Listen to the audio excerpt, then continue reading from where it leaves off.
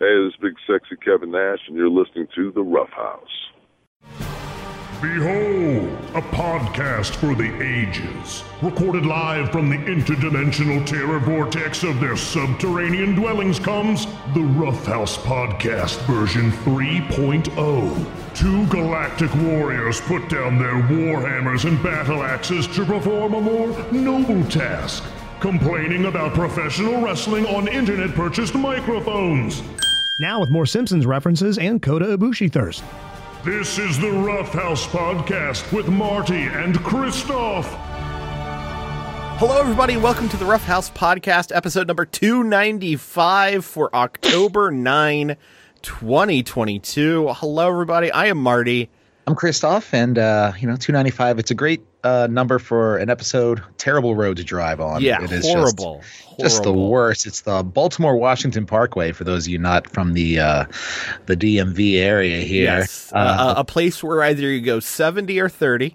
Yeah, the speed limit is 55. Yes, but you have two options, 70 or 30, depending on what's going on around you. Or 3, or dead stopped. And the running gag from my years of going to shows at the 930 Club in the Black Hat was count the abandoned cars on the side of the road on the way home. Yeah. Certainly a large number. I always opted for 95 because the speed limit was higher. Yes. And like one Bobby, Ricky, I like to go fast. So well, if you're not first, you're last. That too. Clearly. Yeah. Or was that Cal Naughton? No, it was Ricky Bobby. Yeah, it was Ricky. That was Richard Robert. Yes. It was many a catchphrase from that great, fantastic film. Yes. Well, folks, we got to jump right into it. So much so, normally Chris and I, when we hop on to record a pod, there is some banter, some extended back and forth. We like to catch up on each other's lives and what's been going on and things of that nature. Not so much today, because we got a lot to cover. So let's just go ahead and jump right into it with the latest and most breaking news. Swig of coffee for the working man. The World Wrestling Federation. For over 50 years, the revolutionary force in sports entertainment. Well, we are now in the third pay-per-view of the Paul Levesque era. I'm sorry, a what? Sorry, the third premium live event. Yeah, the PLE. The PLE of the much better ring than PPV. The PLE from PL. Yes. It's his third one. We had SummerSlam, which you can kind of bluff that because the build was definitely under Vince, but sure. The show itself under Papa H. We had the Clash at the Castle, and last night, the most traditional of the pay-per-views, Extreme Rules, live in Philadelphia on a Saturday night. Yeah. God damn it, every pay-per-view should be on a Saturday unless it's a long weekend. I'm just gonna, if there's anything I can put out into this world, let's try to make that happen. It was a stacked show. There was a lot that happened, but let's get into the biggest bit of the show, the bit that everyone and their brother knew was going to happen. Ronda Rousey beating Liv Morgan for the SmackDown Women's Championship. I mean, this is Ronda Rousey is somebody who is just so polarizing in the world of professional wrestling. I mean, if you looked at anything outside of her time in WWE, of any kind of opinions she's had or things that she's done or mostly things that she said, it's kind of crazy that they continue to just strap the women's division to this, kind of terrible turf. Well, Chris is not wrong in saying that Ronda Rousey regained the SmackDown Women's Championship, but he's pulling your leg. That's not what everyone was talking about. If anything, that was a false flag from Chris, because the fight pit between Seth Rollins and Matt Riddle with Daniel Cormier as the official in there. They had the special big LED guest official screens. who did all of two things. Yeah, I didn't even see anything about this match. What did he do? Did he get physical? He got physical very early on with both Riddle and Rollins, and then nothing else for the rest of the match. Just like a little shovey shove? Yeah, a little bit of getting up in each other's ass. So that was pretty much what it was. Okay. But the real story of the day is Finn Balor's stupid new mask. a ridiculous fucking. This is like we made fun of Karrion Kross for wearing something similar back when he was forced to wear so in Vince McMahon, and then we're in the Papa H era, as you said, and Finn Balor, man. I don't know. I don't understand the logic behind this thing. I mean, I guess they're kind of like an S&M Doom cult. Is Judgment Day, but that's pretty cringe. It was a little pinheady, a little Cinnabitey.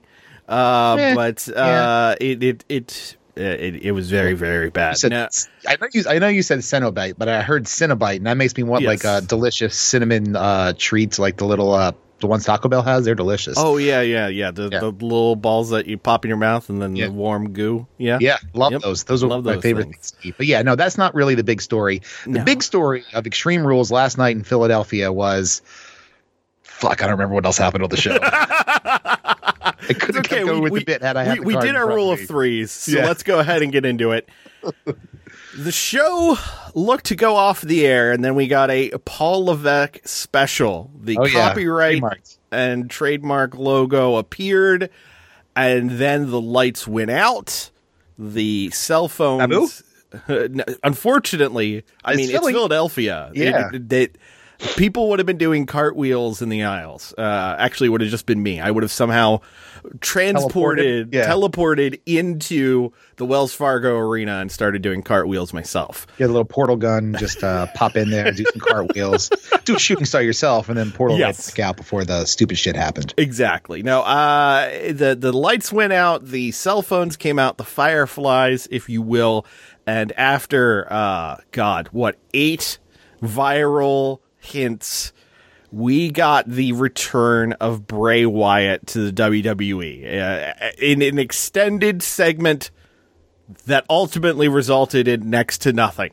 Yeah, absolutely. Well, I wouldn't say next to nothing. Definitely nothing, because he didn't get physical. He didn't speak really on the microphone for anybody. I believe his intentions. It was hard to hear because the crowd in Philadelphia was losing their fucking mind. Like, this was full on Jesus pop, which, hey, good for WWE, good for Bray. I'm sure that felt great to get after being away for almost 2 years. They handed out those cups of Kool-Aid on entry there. And, it's funny you say that. The viral marketing for the return of Bray Wyatt continued for the people in line, as there were extras dressed as white rabbits walking around the arena.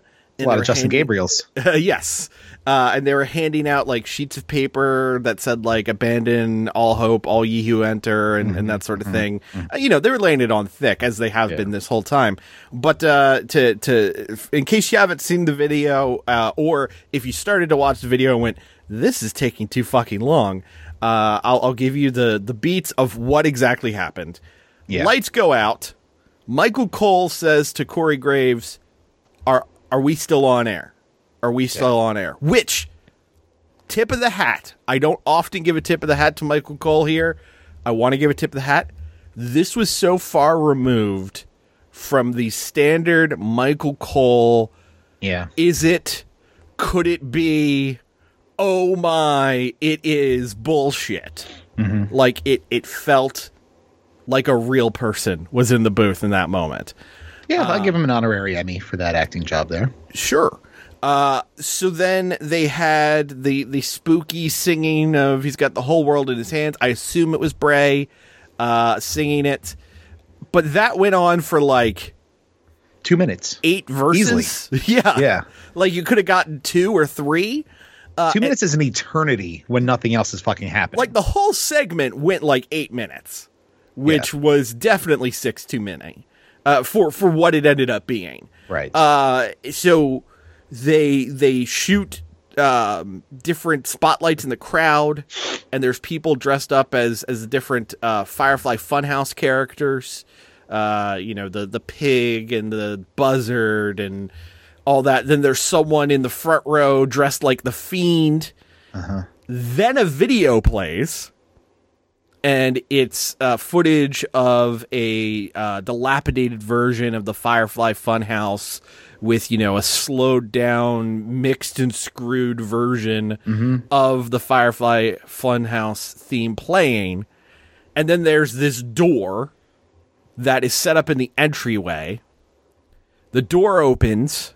There's a big bright light. Again, crowd is losing their fucking mind through all of this.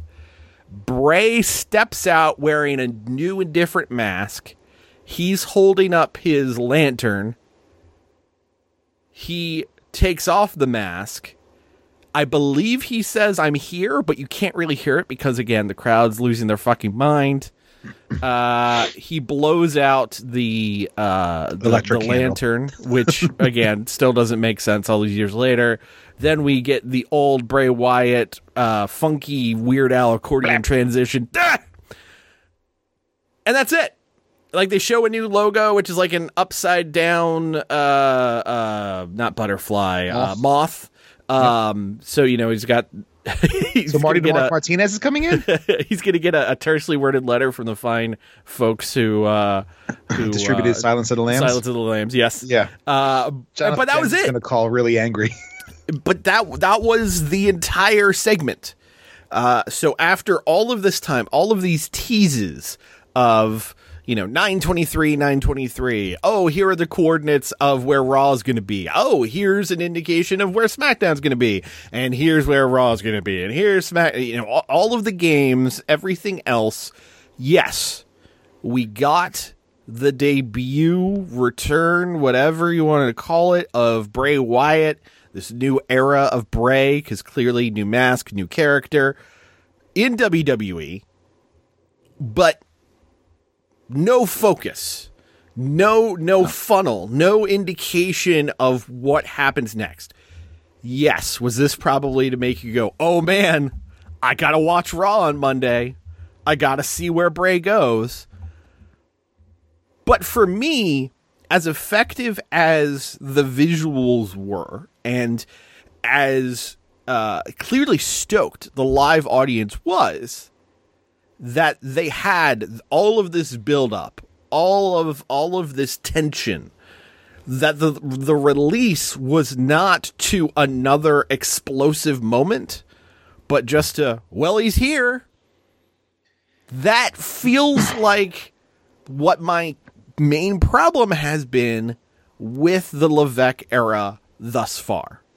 Yeah, here's this toy that we used to have that we threw away and then dug to the bottom of the pile and got back. And here he is again, all shiny and new. Yeah. And okay, here he is. Yeah. Well, fucking now what? I mean, you could just run down the list of people. You know, your Karrion Crosses. Okay, Karrion Kross beat Drew McIntyre last night.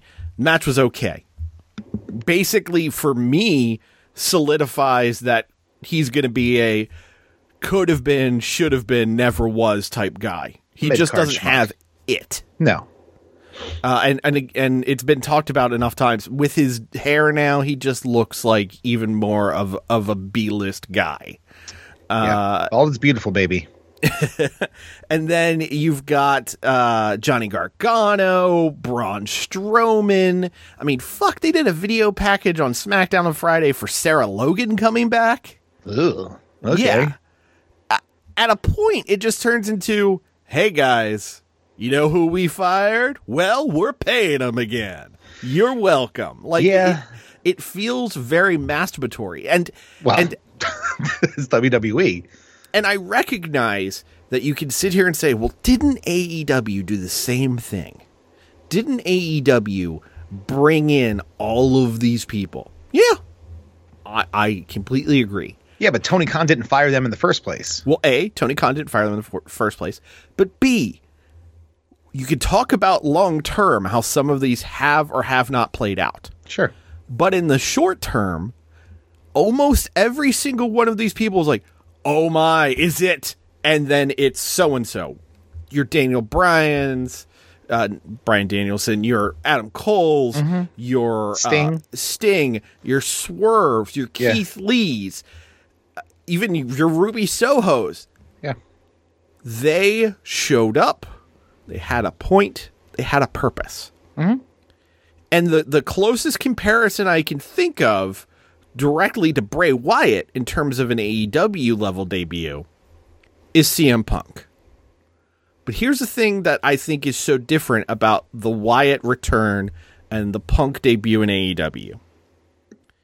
With Punk, they teased it once. They said, hey, we're having this big episode of Rampage. It's going to be called The First Dance. Darby did a promo where he said, you know what? I want a piece of the best in the world. Never said CM Punk. Right. And they just let you believe in them that they would deliver. Yeah, they didn't throw up stupid QR codes. They didn't make people go digging online and do research. Like, it was a fucking high school project to get fucking clues as to what and when whatever this dipshit was going to come back. And that is, I am not a fan of homework. And, aside from, Googling somebody who might show up on a show, which, I follow wrestling well enough to know if somebody's popping up on an AEW show, there's probably a name I've heard before. So I don't have to Google to find out who they are. But that's always been the argument for the Kool-Aid drinkers over at WWE, the WWE stands. I got off track. What was I talking about? Homework. Yes. Homework sucks. Yes. Down with homework. But there it is. The thing is, when Punk debuted in AEW, they got their pop, they got their moment, and immediately, Darby Allin, I want to go against you. Yeah. So we've had, 3-4 weeks of build-up? At least. To this Bray Wyatt return. It was after a match. It was after Riddle and Rollins. Mm-hmm. This was not sent in the direction of either man. And honestly, you don't want to do Rollins and Bray Wyatt again. God, no. Maybe ever. So, what the fuck do you do with them? Again, I recognize people can very clearly point out and say, well, it's to get you to watch Raw on Monday. Yeah. At a point, you can't keep stringing us along. How much more effective would that return have been is if he did that and attacked someone? Or instead of him dragging his damn lantern, he's dragging, I don't know, Edge. I mean, yeah, Edge would be feuding with spooky dudes again, and yes, he just lost to Finn Balor. But it's like, okay, here's something. Here's the next. Or what if he had, the lantern in one hand and the head of Roman Reigns, the faux head of Roman Reigns in another? Ooh, like way too soon. But yeah, I know, I get you. But for it's the impact something. of It is an indication that says, here is the peak, and here is where we're going. Sure, but. And this may come as a shock. It's actually coming as a shock to myself that I'm going to say this. I'm going to devil's advocate here. And it's something that we've been critical of AEW about in not letting things breathe. And letting this debut or return just be a return clearly was effective because the crowd lost their fucking minds. Twitter exploded. It's all over any kind of wrestling social media you see. Reddit, if you're in any wrestling groups on Facebook, they're all there. Sure. I would argue that this particular one didn't need that right now because it kind of stood on its own. And I can't believe I'm fucking saying this because I did not care for it, nor do I want to see him back. I'm not going to watch anyway because I'm not watching now. But just to devil's advocate, there, it was a big enough thing. Like, you can't compare this to Cross showing up with a fucking hourglass and his spooky slutty wife. That's not gonna. You can't compare those two together. That's apples and oranges. But this one, after all the teases, the crowd was in a fervor for it, and then they got the payoff. They got the the God pop, like you said. Which, all right. I mean, I gave myself a migraine with rolling my eyes so hard as I was going through Twitter last night at 11 o'clock. But that's just me. His whole presentation is not my cup of tea. I mean, look at how much I've motherfucked the Undertaker over the years, and this is right. This is just the new Undertaker version. 2022. Right? Yeah, it's millennial Undertaker, and It's not for me, but people seem to fucking dig it. So, whatever. I'm sure the ratings on Monday will do okay. I mean, it's still going against Monday Night Football, so they're not going to pull in numbers like they were before.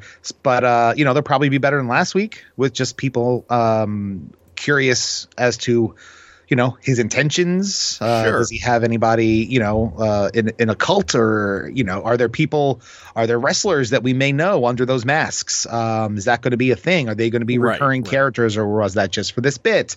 What will the normal entrance look like? There's a lot of questions that people would want to be asked. I am not one of those people because I, again, give zero fucks about this guy. Yeah. But if you do, good on you, and I'm happy for you, I guess. Maybe I hope he's getting a lot of money. Absolutely. If you're going to put all this ridiculous work into this stupid gimmick, at least you might as well get paid for it. Yeah. If you're going to give all the hoopla to it, might as well pay it off. And as always, though we may sound negative, I think I can speak for both Chris and I when I say our want is for this to end up good. I mean, sure. And there's certainly a greater chance of it being good under the Paul Levesque regime than under the Vince McMahon regime. I don't know, man. I feel like part of the reason, I don't know, I have zero basis in this. Sure. But if I were Mr. Rotundo, IRS Jr., I would have been like, hey, I'm not coming back for less than X amount of money and this amount of creative control. And, I feel like if unchecked, this guy's creative control can really be bad for the product. Well, so fair. Well, just to run down the results from Extreme Rules, the opening match was said to be the best match of the night. Shock of Shocks, the Brawling Brutes of Sheamus, Ridge Holland, and Butch, a.k.a. Pete Dunne, going against Imperium, Gunther, Ludwig Kaiser, and Giovanni Vici. And it was the good old-fashioned Donnybrook. In case you're wondering what that means, is they had barrels and bar tops set up around the ring. But it doesn't matter because were there shillelaghs around the ring too? The shillelagh did get involved. They broke one, and I'm pretty sure Michael Cole almost died because part of it shattered and flew in his direction. Oh, fun! Yeah, but they beat the shit out of each other, which ruled. Sure. So there was that. There was a show-long storyline where The Miz was being tortured by Gritty. And surprise, surprise, it ended with Dexter Lumis choking out The Miz. As you mentioned, Ronda Rousey defeated Liv Morgan in a match that was very bad. Karrion Kross defeated Drew McIntyre, which was okay. Did you watch the show? No. Okay. I'm running down the general response. Just curious. So far. I mean, I wouldn't be judging you if you were. I will actually talk about where I was last evening in just a moment. So Bianca Belair defeated Bayley in a ladder match. It was pretty darn good, but Bayley, because she's just coming back from a knee injury, decided to not take some super crazy bumps. Sure. And if she was falling off the ladder, she fell from like halfway down the ladder as opposed to the top. Which, hey, smart. Work smart, not hard. Finn Balor defeated Edge in an I Quit match, which ran 30 fucking minutes. Jesus. The finish was Rhea was going to hit Beth Phoenix with a concerto. Okay. So Edge said, okay, I quit. Have we gotten a Beth Phoenix Rhea Ripley match out of this whole thing? Not yet, but I'm sure it's coming because... so will I be. Because... Rhea ended up hitting Beth with the concerto anyway. Okay. All right. Of course. Sure. And then Matt Riddle defeated Seth Rollins in the fight pit. I think it was a different fight pit than the one they used previously in NXT because I was looking at photos and clips from it and it looked bigger, but it may just be the way that they shot it. Well, they also had like LED panels on the top for that the camera facing down sort of thing too. Right. Also, looked like an old tube TV. Yes, Riddle did the old Jeff Hardy splash off the top thing, which looked like it absolutely sucked to take. Yep. I did see a clip of that for both of them. Yeah. Probably Seth more, actually. Yeah.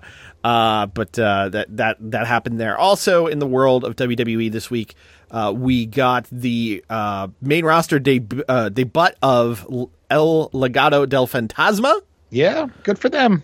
As Santos Escobar, Joaquin Wilde, and Cruz del Toro made their main roster debut.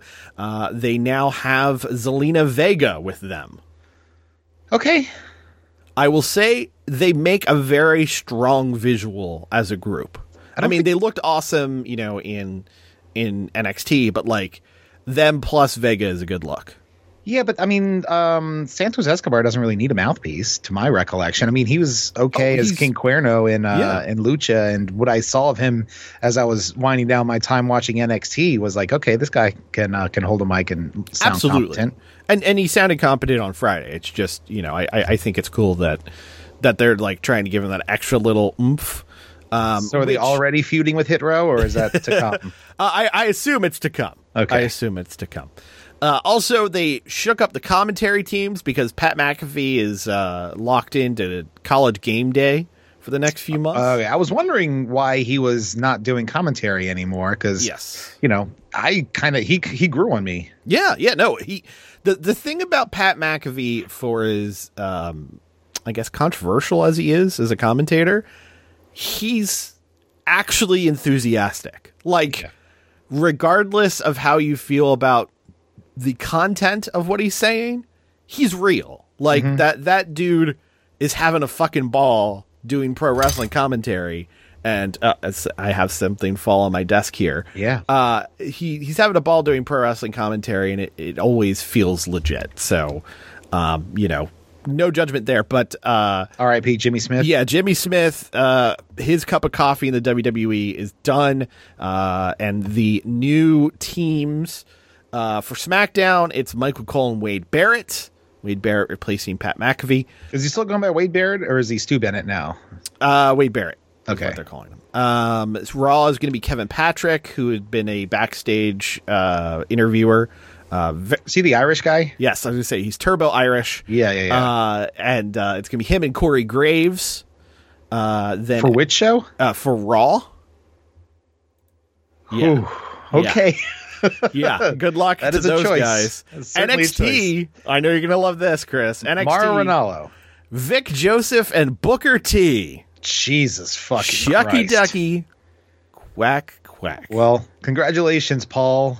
You've solidified that I'll never watch NXT again. Yes. And pay-per-views, as seen last night, it's going to be Michael Cole and Corey Graves hosting those. Sorry, premium live events. Yes. Also, there have been some changes for backstage interviewers. Kathy Kelly is back. Hey, she actually looks different than all the other brunettes back there. Yes. So she will be the backstage interviewer for Raw. Byron Saxton will also be doing backstage interviews. Oh, he Byron was on commentary and he got demoted here. I like Byron. Yeah. And Caleb Braxton and Megan Morant, who is Bizarro Renee Young, will be SmackDown backstage interviewers. Okay. Yeah, so that's the shakeup there. Jimmy Smith, of course, let go. Also let go in all of this officially Nigel McGuinness, who had been stuck doing NXT UK commentary. I just hope for Nigel and us that Tony Khan isn't going, well, you were really good in Ring of Honor, and I'd love to have you join our roster here.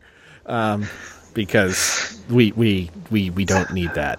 I wouldn't be surprised if he brought him in for a non-super physical angle with Jericho over this whole, Dishonor thing, going through all the Ring of Honor champions. That's a maybe. That I might be okay with. But yeah. As long as he's not, anything head-related, I think we might be okay. And we already have a really good commentary team in Caprice and Ian Riccaboni. Plus, also, Ring of Honor doesn't have their own show. This is true. Which is a point I'm going to make when we talk about AEW this week. Bit of a problem. So very quickly, I wanted to transition and talk about where my whereabouts were last evening. Yes. It was 10 p.m. Do I know where my podcast co-host is? And the answer is no. I found myself in Silver Spring, Maryland. At, the Silver Spring Black Box Theater as I took in the latest pro wrestling event from Flying V Fights. Okay. They were doing their Bow Ties and Black Eyes show. Black Eyes show. Thank you for really, really, really fun show. Okay. So basically, Flying V is another of the East Coast feds that spun out of a lot of former Chikara Wrestle Factory people. Okay. So these were the people who were on the come up basically when Chikara shut down in 2020. But really, really great young talent. But what I think is very interesting is, and it'll make sense in a minute why I'm saying this, the makeup of the crowd is not a traditional pro wrestling crowd. Like, there's definitely some people who know and get pro wrestling and know the chants and that sort of thing. I don't want to say it's a hipster crowd, but, it's a lot of people who you would not be surprised to see at an Autobar show. Okay. A lot of dudes in button-down flannel shirts, and their girlfriends who look like they really love libraries. Like, it is that type of crowd. But what was really cool is because it's in a black box theater space. It's an intimate show. I want to say they drew maybe 100, 110 people, which for the room feels right. It allowed like character work to play a lot better, right? Because like you could hear if there was conversation between the competitors in ring, you could hear it. So like they could play up their characters a bit more, and nobody was out there going like, "All right, we're gonna do our 5-star New Japan Classic match." It was a lot of basic pro wrestling, but it worked because of the intimacy of the show. Okay. The heels felt like the heels. The faces felt like the good guys that people want to get behind. There was a guy in the opening match who has my new favorite gimmick. Okay. He's Pinoy Grigio. He's a Filipino wine enthusiast. And his whole gimmick was drinking from and integrating his wine bottle into his offense. It was like a weird drunken master thing. Okay. But it was super fun and a super silly Did he spray gimmick. any wine like mist? No, he did not do that, probably because of some of the COVID restrictions that they had at the venue. But that it's a very clever gimmick, and he figured out how to work it very, very well. But in terms of the rest of the makeup of talent, like I said, some extra car, also some people who you may have seen at MCW shows and that sort of thing. Their top guy is Eel O'Neill, who has worked the ECWA Super 8 and is really like he's worked beyond wrestling, and he's coming up in that regard. Our old buddies in the Air Show, Razor Wing and his partner Mach 10 were on the show. It was a really, really fun evening. Now, I say all of this because I'm going to throw out a Rough House exclusive here, which is going to be made public very, very soon, which is on Friday night, December 2nd, Flying V Fights and Super Art Fight are teaming up for a combination Super Art Fight pro wrestling event. Look at this guy. I'm moving on up to the bright box. Yeah, so that'll be December 2nd. I'd love to see some of the OG 538s. Hell yeah, brother. At Paul, the show. get a plane ticket now. There'll be more information as it comes. SuperArtFight.com, at SuperArtFight, at Flying V Theater, FlyingVtheater.com. That's RE Theater. He's a little gross up. But yes, so we were there with ulterior motives because we had to check out the space and figure out logistics and meet people in person who we've been having Zoom meetings with for a few months. I shit you not. I mean, you know this, Chris, but listener doesn't. It was literally during the meeting of, all right, so we're going to do an event with a pro wrestling company that you're texting me, telling me. So Vince McMahon just announced he's retired. Yep. Yeah, so I would just like to say for the record, I scared Vince out of leaving pro wrestling. That's right. As soon as you enter the ring, literally. There you go. But yes, really, really fun company. I mean, regardless of my now personal connection to it, it's a really fun company. It's a really fun show. If you are in the Baltimore, DC area, and you can get to Silver Spring. Not only is downtown Silver Spring a lot more poppin' than I thought it would be, but like the space is really cool, and the event is really, really fun, and it doesn't feel like a traditional wrestling show by any means. What's the location? I've never been there. What is the location to the Fillmore, which is the only place in Silver Spring I know? It is across the street from the Fillmore. Literally across the street. Literally across the street from the Fillmore. Then I know exactly where it is. Yes. So it's like the Fillmore, there's the AFI Silver Spring. Yep. It is right next to the AFI. Gotcha. So... Okay.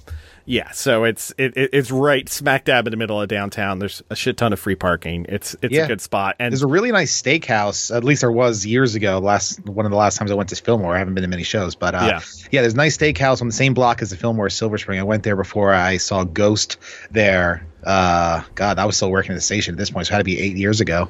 All right, 7-8 years ago. I will have to look into that spot. Yeah, because, very good. Seems like we're spending more time in that region. Yeah, the steak I remember the steak I got. I got a New York strip and had this blue cheese black peppercorn cream sauce over top. Hell and it was to fucking die for. That sounds fucking awesome. Yeah, it was great. Well, let's go ahead and get into it. Let's go through all 4 hours here. Well, before we get into that, gotta hit this one. Here we go again. AEW had a backstage fight on Wednesday. And I'll be honest, when all this started, I thought, they're working an angle. Yeah. So Andrade El Idolo did an interview with a Spanish radio show over the weekend. So last weekend, he did this interview, and it wasn't the most well-heard or well-traveled show, but it got a translation, and some quotes came out of there. I mean, there were certain ones which are rumor killers. They were talking about his want to get out of AEW, and explained, AEW, WWE, they each have their pros and cons. I think the schedule's better. Yeah. Yes, I would have liked more opportunities. It was a very political answer. Sure. But, there was that. But most notably, what came out was he said the only issue he had in AEW was with Sammy Guevara. Yeah, he basically called him a little bitch for complaining that he hit him too hard in a match. Yes. Andrade was like, look, I hit you too hard. You hit me a little too hard. Come on. It's wrestling. It's pro wrestling, baby. Yeah. It's what we do. So this turned into just two hens clucking at each other on Twitter. Yeah, it wasn't a very provocative or interesting Twitter back and forth between the two. It made both of them look like dipshits, if I'm honest. Well, to be fair, Sammy doesn't need any help looking like a dipshit. Yes. Yeah, he's already well set there. And Andrade doesn't have the best social media track record either. No, to be fair. I mean, I guess I should grade on a curve because this is a man who's trying to argue in his second language. But it was just dudes getting messy and fucking Sammy hopping on and being like, you're a jobber and you were a jobber in WWE and you were a fucking, what was it? A sympathy hire? What was the term he used? Something like that. Yeah. Yeah. It just was like pity hire or something. Petty hire or something. Pity hire. Yeah. Pity hire. It was just like, I understand we are in the post-kayfabe era.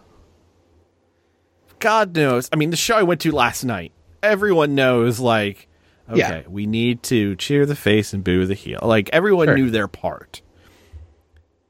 But you don't need to rub my fucking nose in it, man. Yeah, I mean, if it's building to something, then a little light Twitter back and forth, I'm always for. That's fine. See Jay White and Eddie Kingston. Yes. Jay White last night at New Japan Strong Show called out Eddie Kingston for a New Japan New York show, and Eddie Kingston just like quote tweeted it and just laughed. Yeah. That's the kind of stuff I'm looking for. Yeah. I don't need your angle, but that's the thing. Work an angle. Don't just be like, I'm shooting, brother. I mean, the only person in any of this that looked good was fucking Ricky Starks. he was the master. Again, he doesn't need any help looking good. No. It's natural. But he was the master of the tweet and delete this week. Yeah. But him just hot on being like, can my coworkers just shut the fuck up for 1 week? It was pretty great. Or what we said, hear me out. We hire Hudiko. Yeah. Yeah, both of those were top notch right there. Yes. Yeah, Ricky is absolutely. And then the photo of him outside of some bar or restaurant looking fly as hell, clearly on Twitter. Yeah. Oh, no doubt. 100%. But so the Twitter feud devolved into, once both parties were at Dynamite, there was apparently an altercation at the DC Sports and Events Center, where, depending on who you listen to, Andrade swung or instigated the fight, and Sammy was trying to defend himself. Apparently, again, according to which report you read, Sammy did not swing at all. But it was mostly Andrade as the aggressor. Yes. And then Andrade was sent home. His match was booked for, I think, Rampage. Yes, it was supposed to be him versus 10, right. Mask versus AEW Career, because Tony Khan wanted to do a wink to the whole, rumor mill of his release, of Andrade wanting out. Which comes into play in this whole thing, actually. Yes, because as more details have come out, on Tuesday night, when everyone got into DC, apparently management sat down with both Sammy and Andrade separately, and were like, don't get into it with each other. Avoid each other backstage. You are not to fight each other. And what was apparently made clear in particular to Andrade was, if you get into a fight, we're not firing you. Right. We are sending you home. Yeah. You are not going to get out of your contract by fighting. But Andrade apparently said fuck it and went for it anyway. Well, again, if I have beef with somebody and I'm explicitly told I'm not going to get fired for fighting them, fuck it, I'm fighting them, dude. Are you kidding me? I'm suddenly understanding a little bit more about Chris's time at 98 Rock, by the way.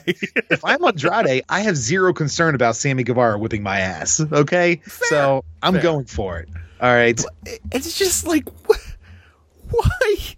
Plus, if I have Roosh in my corner too, who's all roided up and crazy, crazy eyed, then yeah, man, I'm rolling in there, fucking like Scrappy Doo, just like, let's go, bitch. Yeah, put your dukes up. Completely unnecessary. No one looks better for this.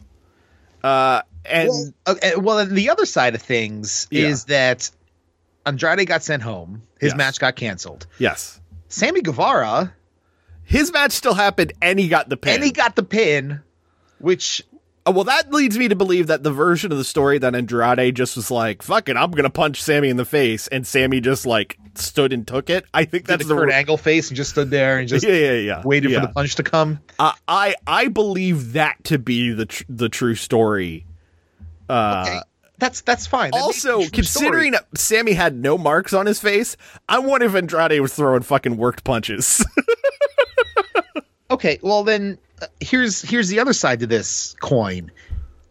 Kenny Omega apparently had zero fist. All he did in this all-out brawl that happened after the scrum or during the scrum, all he did was go in to get the. He tried to save the dog, and he got bit, but he still got suspended. Well, so I believe that, especially due to some phrasing that's been going around, wrestling Twitter and so on. I believe the reason why that the Bucks and Omega in particular are still in this limbo is because of potential lawsuit, which I wonder who is the one. Well, if only one person involved in this had a proclivity towards suing people. Yeah. I don't know. Yeah. And they're also not very good at fights. So we'll see how that plays out. I don't know. It just kind of seemed like a double standard. And it seemed like Jericho pulling his, swinging his dick around to say, no, you're not letting him go, sort of thing. And Tony totally acquiesced. I've actually read that Jericho was the one who stuck up for Sammy in all of this. Of course. They're two peas in a fucking pod. They're troublesome. Right. In multiple different ways. So that's a mess. Here's what I will say. I like Andrade a lot. Me too. I think he's very talented. He is.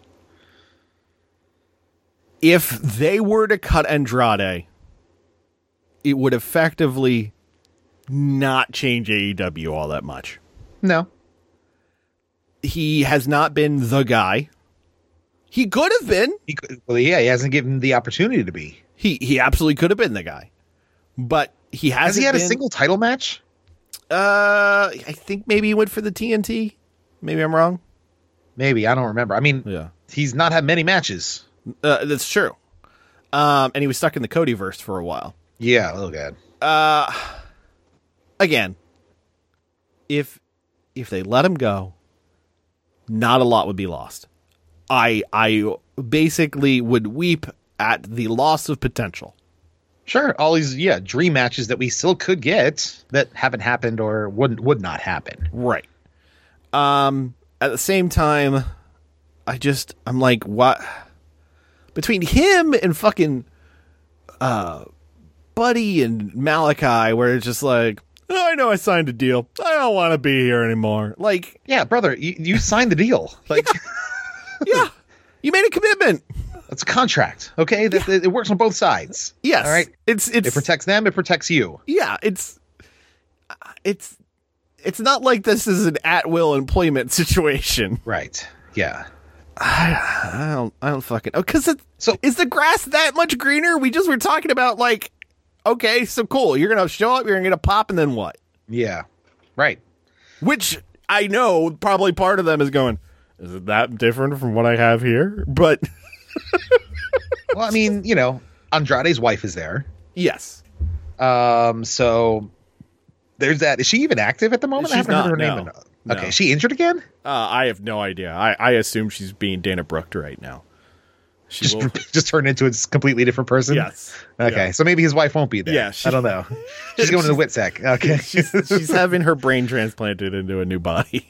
Her name is now Mr. Thompson. Okay, she's living in Cape When Fear. Michael Cole stares at you and stomps at your foot, you cut your promo. Yeah. Well, to flip the coin, would there be a seismic change in AEW if Sammy Guevara was let go? There would be a noticeable absence, but I wouldn't call it a seismic change. The Jericho Appreciation Society already has 5 members too many. Yes, and he doesn't do anything better than anybody else on the fucking roster.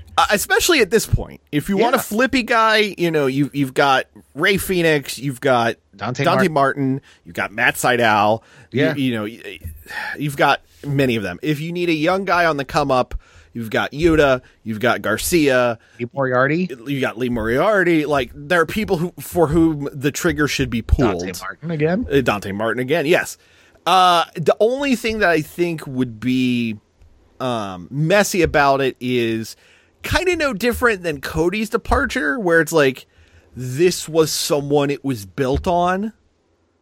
Yeah, but clearly didn't work out. Right, but the optics would be damaging. I don't think it would be that much. No, maybe not long term, but in the short term, it would be. Most of the problems with Sammy have not been in the ring. They've been outside. That's of the true. Ring. So because this being a behavioral thing, then it's an issue. This is the second time this year, and at least the third we know about, that he has been, enfant terrible with AEW. You look at the Kingston suspension for cutting a promo call of a fat and the piece comments of shit about Sasha Banks. Sorry. 4 overall. The Sasha Banks comments coming up, and also, I don't know if you remember this, him going to Impact, how he was supposed to have a storyline there, and he rejected it day of. Oh yeah, I forgot about that. And then Impact and AEW management had to juggle a bunch of phone calls to figure out what the fuck to do now. Yeah, because that was when he had, he had feuded with MJF. He'd gotten kicked out of the Inner Circle, and it was like, oh, okay, well, maybe we'll do a storyline where he builds himself back up in Impact and then comes back in. No dice. Yeah. So, yeah. How many more opportunities? I mean, it helps to have a Chris Jericho in your corner, but after a while, it's fucking, you gotta, again, Tony, you gotta be a boss. All right. Like a boss. On the other side of the coin, in terms of long-term AEW people, here is to Jon Moxley, who is having the year of years. Yeah. Comes back at the beginning of this year from rehab, looking great, working great, has become the person who quite literally has put AEW on his back, being interim champion during CM Punk's injury, emerging as champion once again thanks to CM Punk's fuckery. Yeah. And well, in between having no problem with doing the job to CM Punk. Yes, indeed. And having some of the best matches week after week after week this year. Well, Friday night, it was announced that he has signed a 5-year contract extension with AEW. He'll be with AEW until 2027, which doesn't sound like a real year. Yeah. And he will work exclusively for AEW and its international partners, including New Japan Pro Wrestling, going forward. So probably no more GCW for him, which makes sense. He dropped the title last night. Dropped the title last night thanks to William Morrissey. Yeah, the firm getting their fingers in GCW here. Yes. But in addition to working for AEW, Moxley will be expanding his role in the company by mentoring and coaching talent. So he's now getting his foot in the door behind the scenes. Yeah. Which makes me wonder if maybe this was something Punk was doing officially, unofficially, that such a role is open. Well, Punk talked a lot about, I think it was an unofficial sort of thing. Punk talked a lot about, people coming up to him and asking Punk to watch their match and give him some pointers and stuff like that. And he seemed to be enjoying it, and which is partially why he took so much umbrage of people like Paige not coming to him asking for advice. Yeah. Which, what the fuck ever, man. Get over yourself. But yeah, good for Mox. I mean, I got no beef with John Mox. But what I found most interesting was it had come out last night that Moxley's contract had actually expired weeks ago. Oh, did it? Yeah, so he had been a free agent for some time before he signed the extension, which was made official on Friday. Wow, free agent as the champion. Champion, yeah. That's a bold move, Tony. Yeah. Yeah, let's see how it plays out for bold him. Move. And there's also rumors that Mrs. Mox, Miss one Renee Paquette, may be coming to AEW in some capacity at some point. Yeah, that came out of the WWE camp as they were, shock of shocks, trying to get back someone who they had lost. Well, I mean, she's definitely one that. Oh no, she is top of the list. She is fantastic. In fact, I will say I'm surprised. I mean, yes, she has her podcast, which got picked up by a bigger network. Oh, did it? It's Colin Cowherd's network. Cowherd's network. She's got a radio show on Sirius XM, and she's now actually doing podcast and video content for the Cincinnati Bengals. Oh, nice. But they moved back to Ohio, didn't they? Yeah, they did. But I'm surprised that she had not been picked up for something bigger. I know Mox had joked, but legitimately I could have seen it, about her sort of putting her foot in the door for things like being on the Today Show or, that sort of similar morning talk situation. Hell, ESPN was scouting her openly during her WWE years. So I'm very surprised she didn't land somewhere like that. I'm not going to say AEW is a step down. It just seems like more of a lateral move. It probably has something to do with schedule and being there for the baby. Yeah, that's true. If I had to guess. It's probably easier to also work multiple gigs that don't have a set schedule. Sure. Yeah. So that makes sense. But happy for the good family. Yeah, the Moxes. The Moxes. But AEW, as mentioned, was in our backyard this week. 2 shows. That's our neighbor's backyard behind down the street. Yes, that's true. That's true. We're not in Baltimore. That's in November. Yeah. But it was the 3rd anniversary week for AEW on television, and we kicked off big with MJF versus Wheeler Yuta. Holy shit, this match ruled, Chris. MJF looks fucking great. Oh my god. Jesus. Yeah, dude's gotten yoked. Dude put the time in on his sabbatical, for sure. Yeah, he did not just wait. No. That dude got absolutely ripped. But he and Yuta put on like a fucking clinic on Wednesday. Yeah. Just really, really solid face heel match. Yuta, though he lost, it was definitely an elevational loss. Right. There's no way Yuta was beating MJF here. Especially right now. Yeah. But I thought I thought this match was great. DC crowd was losing their fucking mind for it, including shout out one of my favorite spots I don't see people do enough anymore, the double clothesline double down. Yeah. It looked so good because when they hit it, they did the version where like they kind of hang and spin. There are some exchanges in wrestling which are so simplistic, but when they're done perfectly, they're like the best thing ever. That's right. One of them. Yeah. But yeah, loved this match. Post-match, Wheeler Yuta offered a handshake to MJF. MJF was considering it, but Lee Moriarty jumped out from the crowd and attacked Wheeler Yuta. If you're telling me we're getting Moriarty and Yuta as a feud, fuck yes. Sure. MJF was mad, saying, hey, I didn't ask for that, whatever. Stokely Hathaway appeared, gave MJF the Dynamite Diamond ring so he would hit Yuta, but Regal steps out from commentary with the brass knucks, the power of the punch, making its first appearance in AEW. MJF, Stoke, and Lee Moriarty all run like scalded dogs, and that was the segment. I'm pretty confident that Regal's going to get busted open in a segment by, if not MJF, then MJF and the Firm. Sure, yeah. I'm sure he's fine with it too. Let's go. Yeah. Like, it won't be super physical. It'll be like they'll cut to the back and he's on the floor bleeding or whatever. But that is how you get to MJF Mox, and that's how you make it a fucking grudge match. Yep. Darby Allin defeated Jay Lethal. I've said it once. I said it 1,000 times. I will continue saying it. Why Jay Lethal? I don't have an answer for you, man. I don't. He is the most creative wrestler of all time. Everything he does looks good and fine, but it's just, there's nothing there. I just don't care. Yeah. And again, I didn't think he was going to beat Darby Allin here. Yeah. Darby ends up winning. And then he offers his hand to Jay Lethal, who was thinking about shaking the hand, looked to Sanjay Dutt and Singh, who are on the outside. Lethal did shake the hand. So I guess maybe a face turn from Jay Lethal. But he's still left with the Goobers. Yes. If These this assholes. means we are getting a Lethal Satnam Singh feud, please, for the love of God, just put it on dark so I don't need to watch it. Yeah, put a bullet in my head first. Yeah. No good. The match was fine, but there are so many people. Like, we were just motherfucking Sammy. There are so many people who could be in Jay Lethal's spot. Yeah. I don't care to see Jay it. Lethal. Yeah.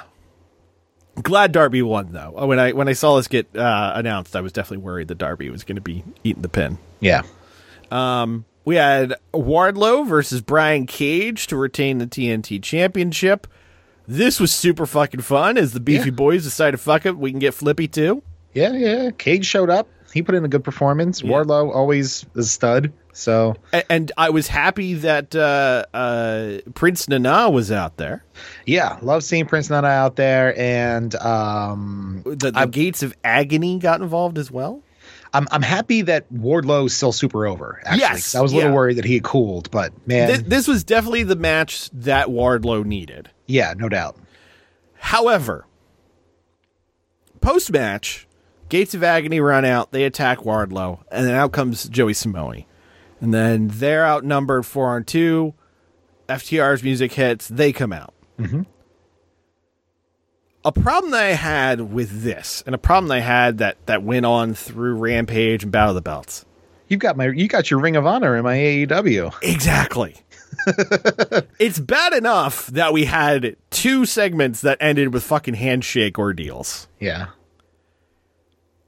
And I get like Jericho's Ring of Honor champion, and Tony's trying to get like a deal for Ring of Honor and all of these things. If I wanted to watch Ring of Honor, I would have watched Ring of Honor.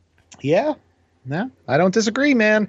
And, I was talking with this with my buddy Mark the other day, had a happy hour. What's up, dude? So there are already too many titles in AEW, and you throw in all the fucking titles that are in Ring of Honor in there as well. Yeah. And everybody's got a fucking title belt. Remember when it looked like they were not going to bring all the belts? It was like, they'll have the pure. Yeah. They'll have the world. They'll have the tag. No, we need the women's. We need trios. The TV, and we need the fucking 6-man. Yeah. Like, fucking why? No. You don't have a show, bro. Yeah. Bring him back later. This too goddamn much. We had 6-woman tag, Toni Storm, Athena, and Willow Nightingale going against Jamie Hayter, Serena Deeb, and Penelope Ford. This was fun. Willow getting the pin. Yeah. Which was pretty dope. Justin Schlegel be damned. If you haven't listened to last week's Schlegel Soapbox on the Patreon, $5 tier. Justin Schlegel, not a fan of Willow Nightingale, but both, and I think I speak for Marty here, we're both big fans. And happy to see her get some big play here. Hopefully she gets that graphic, that all-elite graphic soon, because I'm not sure she's, Yeah, I don't know what's going on there. I would assume if she's not signed, she's probably on one of the higher rate per appearance deals. But she's awesome, and this match is very good. But it's all to play into Britt Baker and Saraya having a to do. They actually brawled. Yeah. Saraya. Saraya apparently is actually cleared now. So that'll be a match that we have to watch at some point. Which, of course, led the WWE trolls to say that Doc Samson is a hack because he cleared Paige when WWE doctors wouldn't. So I was like, he was the WWE doctor for a really fucking long time. And if I'm not mistaken, also saved Jerry Lawler's life on Monday Night Raw one time. He did. Not a hack. Okay. Yes.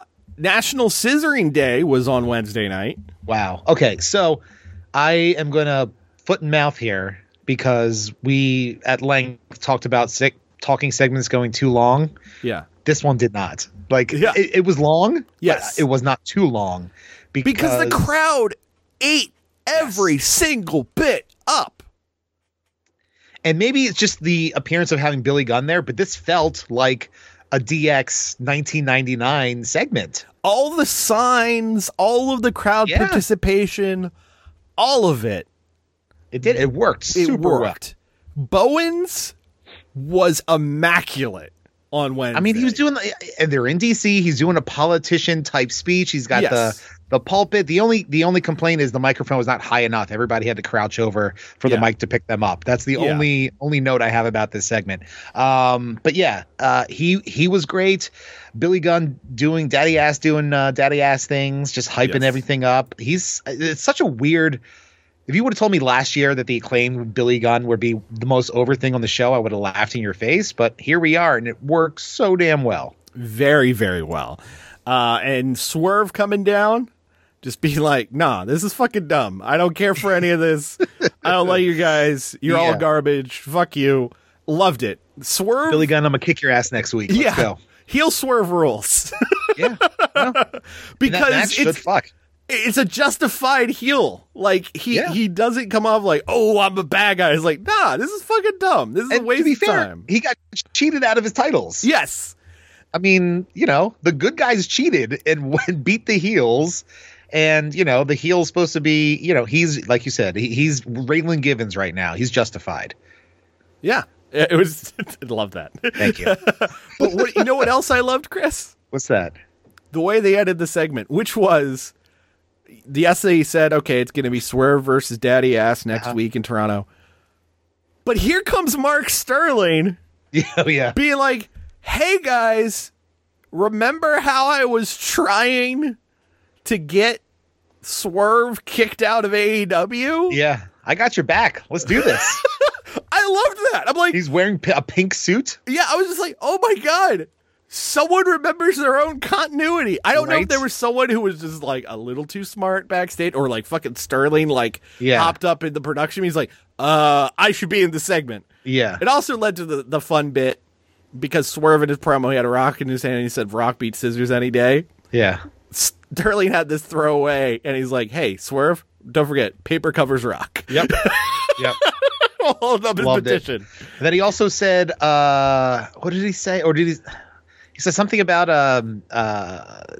what was the phrase that sounded like gonorrhea? Was that on Rampage or was that on? I think that was on Rampage. I think it was on Rampage. All right. Oh yeah, because it came after the Scissor Me Timbers. Yes, but he said he wanted everyone to scissor him, which also fucking gold. Yeah. But he got beat up for his troubles, and then the Acclaimed did the 3-way scissor with Billy Gunn, and everyone lost their mind. Yep. It was exactly what it needed to be. Just what I wanted.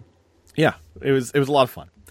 Not to mention Tony Khan going to Variety and doing an interview talking about National Scissoring Day. Yes. The fucking Variety magazine. I loved this because I'm part because I'm that level of nerd. I am part of a Slack community for a movie podcast I listen to. Okay.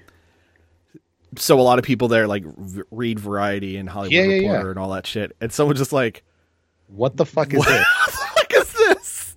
And then you're like, well, shine. You see, the thing about... I don't know why I turned into Bill Cosby for a second. It's like, here's the thing, Cap. I'm always angry. And then you just, punch your keyboard and 1,500 word dissertation on scissoring in pro wrestling. I love it. Hangman defeated Roosh. This was awesome. Yeah, those guys beat the shit out of each other. I like it. I mean, the absolute piss out of each other. Yeah. It ruled, but what ruled even more afterwards was the post-match promo. So after the match, because Hangman Page won, because he's building up to his match with Jon Moxley on the 18th, Private Party comes to the ring. Moxley shows up for the crowd and just shakes his head no. And that sends Private Party on their way. Yep. So Mox cuts this promo, and he's like, we've been here 3 years. I've been waiting for this match, because they haven't done it. Yeah. These are two of the top guys in AEW. They've never had a match. And he's like, we've beaten almost everybody except for each other. So here's what's going to happen. I'm going to show up to my hometown arena. I'm going to choke you out till you turn blue. Yeah, I respect you, but once the bell rings, I respect nobody. Mox goes to leave after just absolutely motherfucking Page. And Page is like, whoa. Why do we need to wait 3 weeks? Why don't we fight fucking now?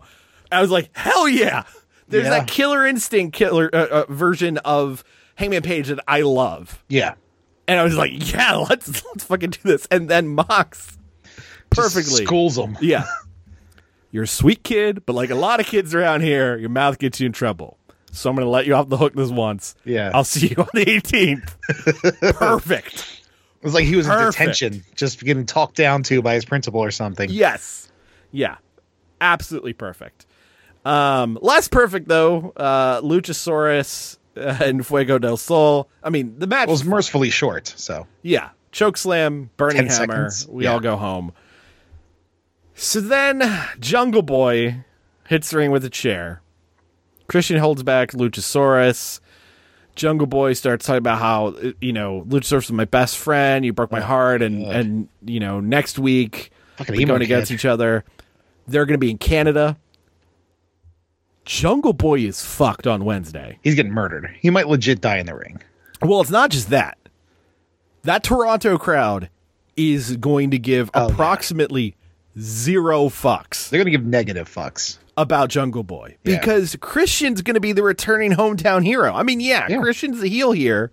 Right. But he's, unless they somehow bring Omega back on Wednesday, he's like probably the most local guy that they're going to have on the show. I mean, Jericho too, but he's from Winnipeg. It's a couple provinces over. Right. Jungle Boy's fucked.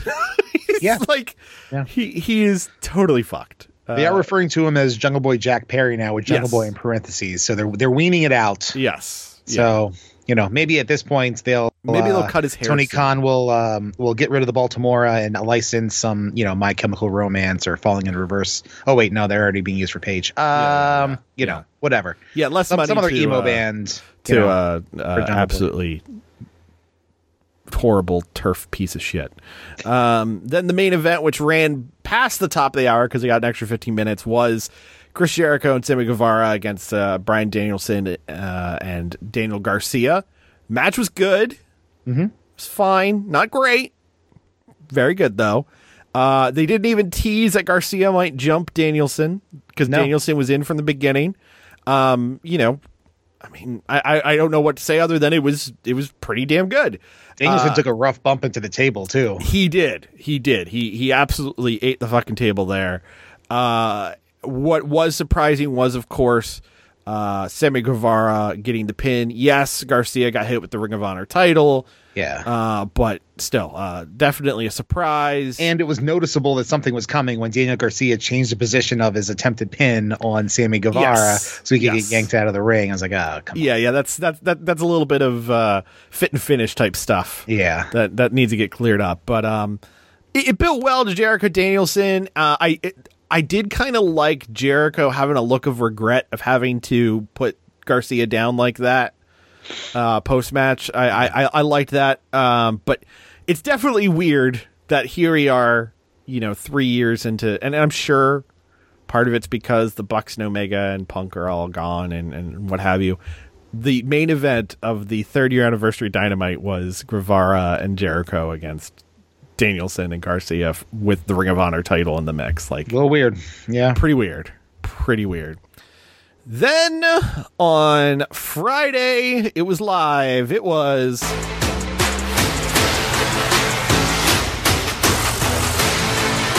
the show we had been waiting on. Yeah. Rampage. Very hot crowd, especially for the opener, as it was the Blackpool Combat Club trio of Jon Moxley, Claudio Castagnoli, and Wheeler Yuta against the LFI trio of Roosh and Private Party. Very, very good match. Super fun brawl. Yeah, Claudio Everyone was is super an over. absolute beast. Claudio is insane. I could watch Claudio do crazy strength spots against Private Party all day, every day. Yeah, 100%. Super fun. Looking into my veins. It was definitely, though, the sort of house show classic of like everybody gets some fun heat in, everybody gets some fun spots in, and we'll just wrap it up. And that was the with the short arm scissors variation from Yuta on Quen. Quen tapped out, and that was that. Yeah, no notes. Tony Nese and Josh Woods defeated the Varsity Blondes in a match where no one got intros, and the match went less than 2 minutes. Yeah, no one got any interest from the crowd either. Yes, the only thing that was interesting was post-match. Oh, this was Sterling's shit. Yeah, where Sterling grabbed the house mic. He let everybody know he has trademarked the term varsity for professional wrestling, and now Nese and Woods will be known as varsity athletes, and the Blondes can't use the term varsity anymore. That's pretty funny. Yeah, I thought that was pretty funny. Not that I want to see anything more between these two teams, but yes. Well, it looks like Arn Anderson is very disappointed in the Blondes, so I guess they're going to do something with them, maybe Shotty Lee Johnson and Brock Anderson. Okay. They will be the Fail Sons, and they will run strong against the Trustbusters on Dark.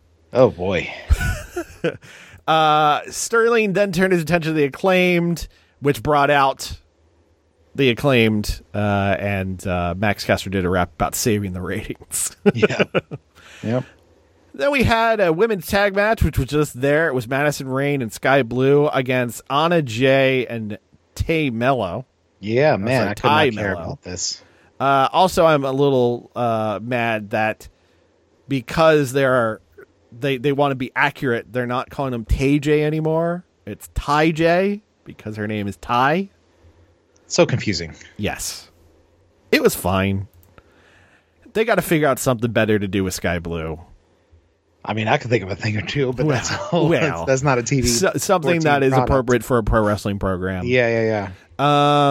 Yeah, it was fine. It was filler. Let's be honest. Move on. Swerve cut a promo promising to hurt Billy Gunn in their match next week. That fucking ruled. Yep.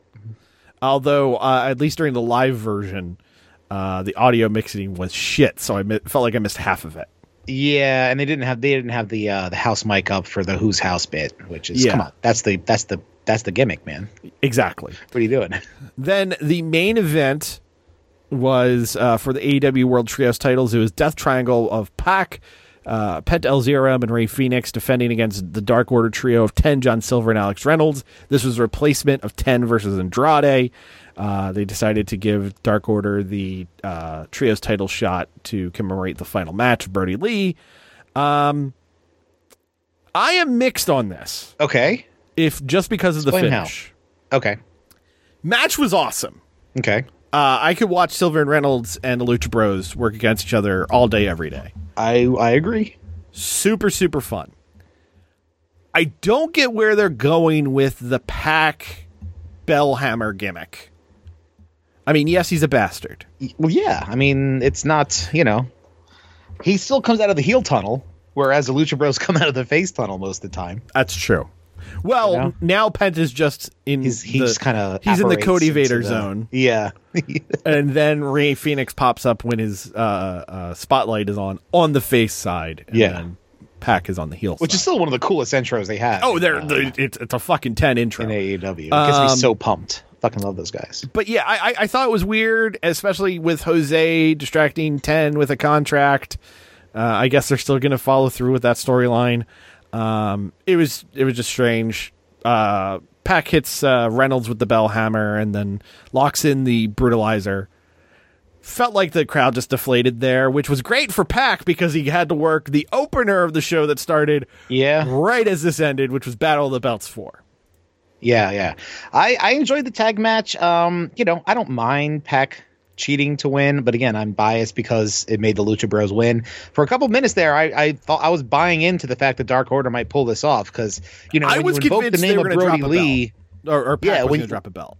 When you invoke Brody Lee, you're going to get a reaction, and to do it as frequently as they mentioned it, I really thought that they were building for Trio's title change. I'm happy for Lucha Bros and Death Triangle's sake that they didn't, but I bought in for a little bit, and and then kicking off Battle for the Belts is Pac defending the All-Atlantic Championship against Trent Beretta.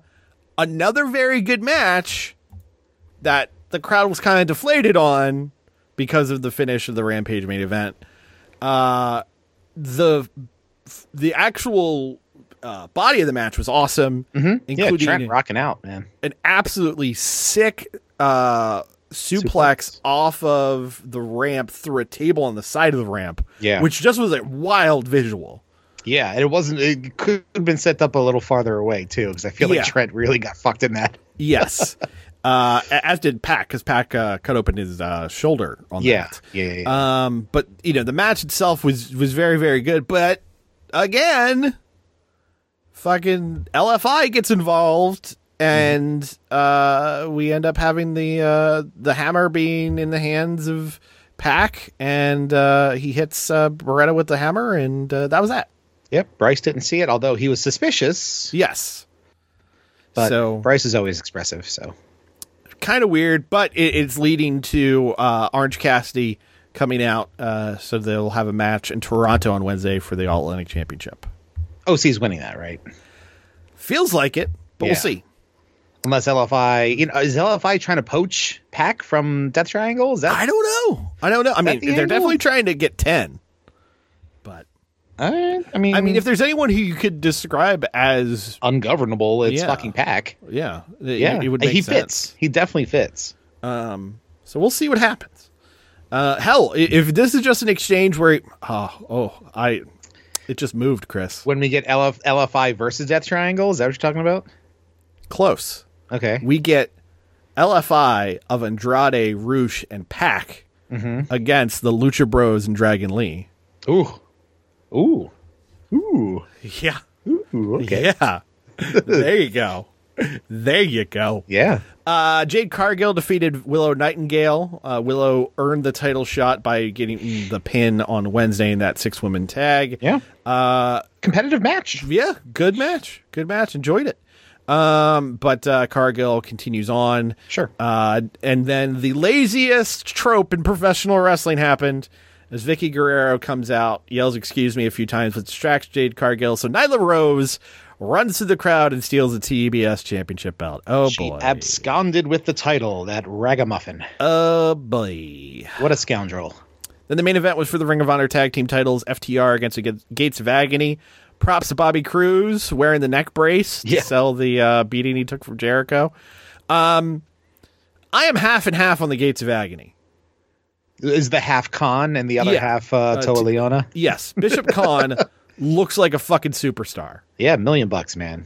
He looks mega ripped. He looks like he could be the next big thing. And in ring, he's pretty fucking decent. Like, he was working well with Dax and Cash. Toa Leona, not so much. little stutter-steppy, not super fluid. There were some times where Dax and Cass looked visibly frustrated with him. Right.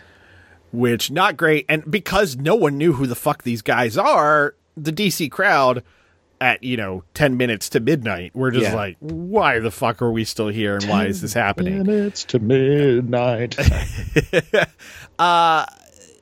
Yeah, shock of shocks.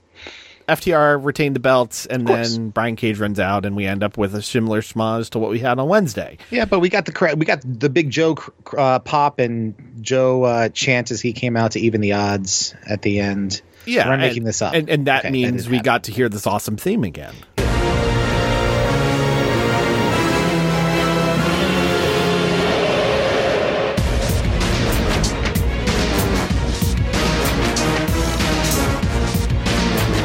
Anybody made the Taz vibe against cards? If they haven't, they really should. I'm missing the fuck out here.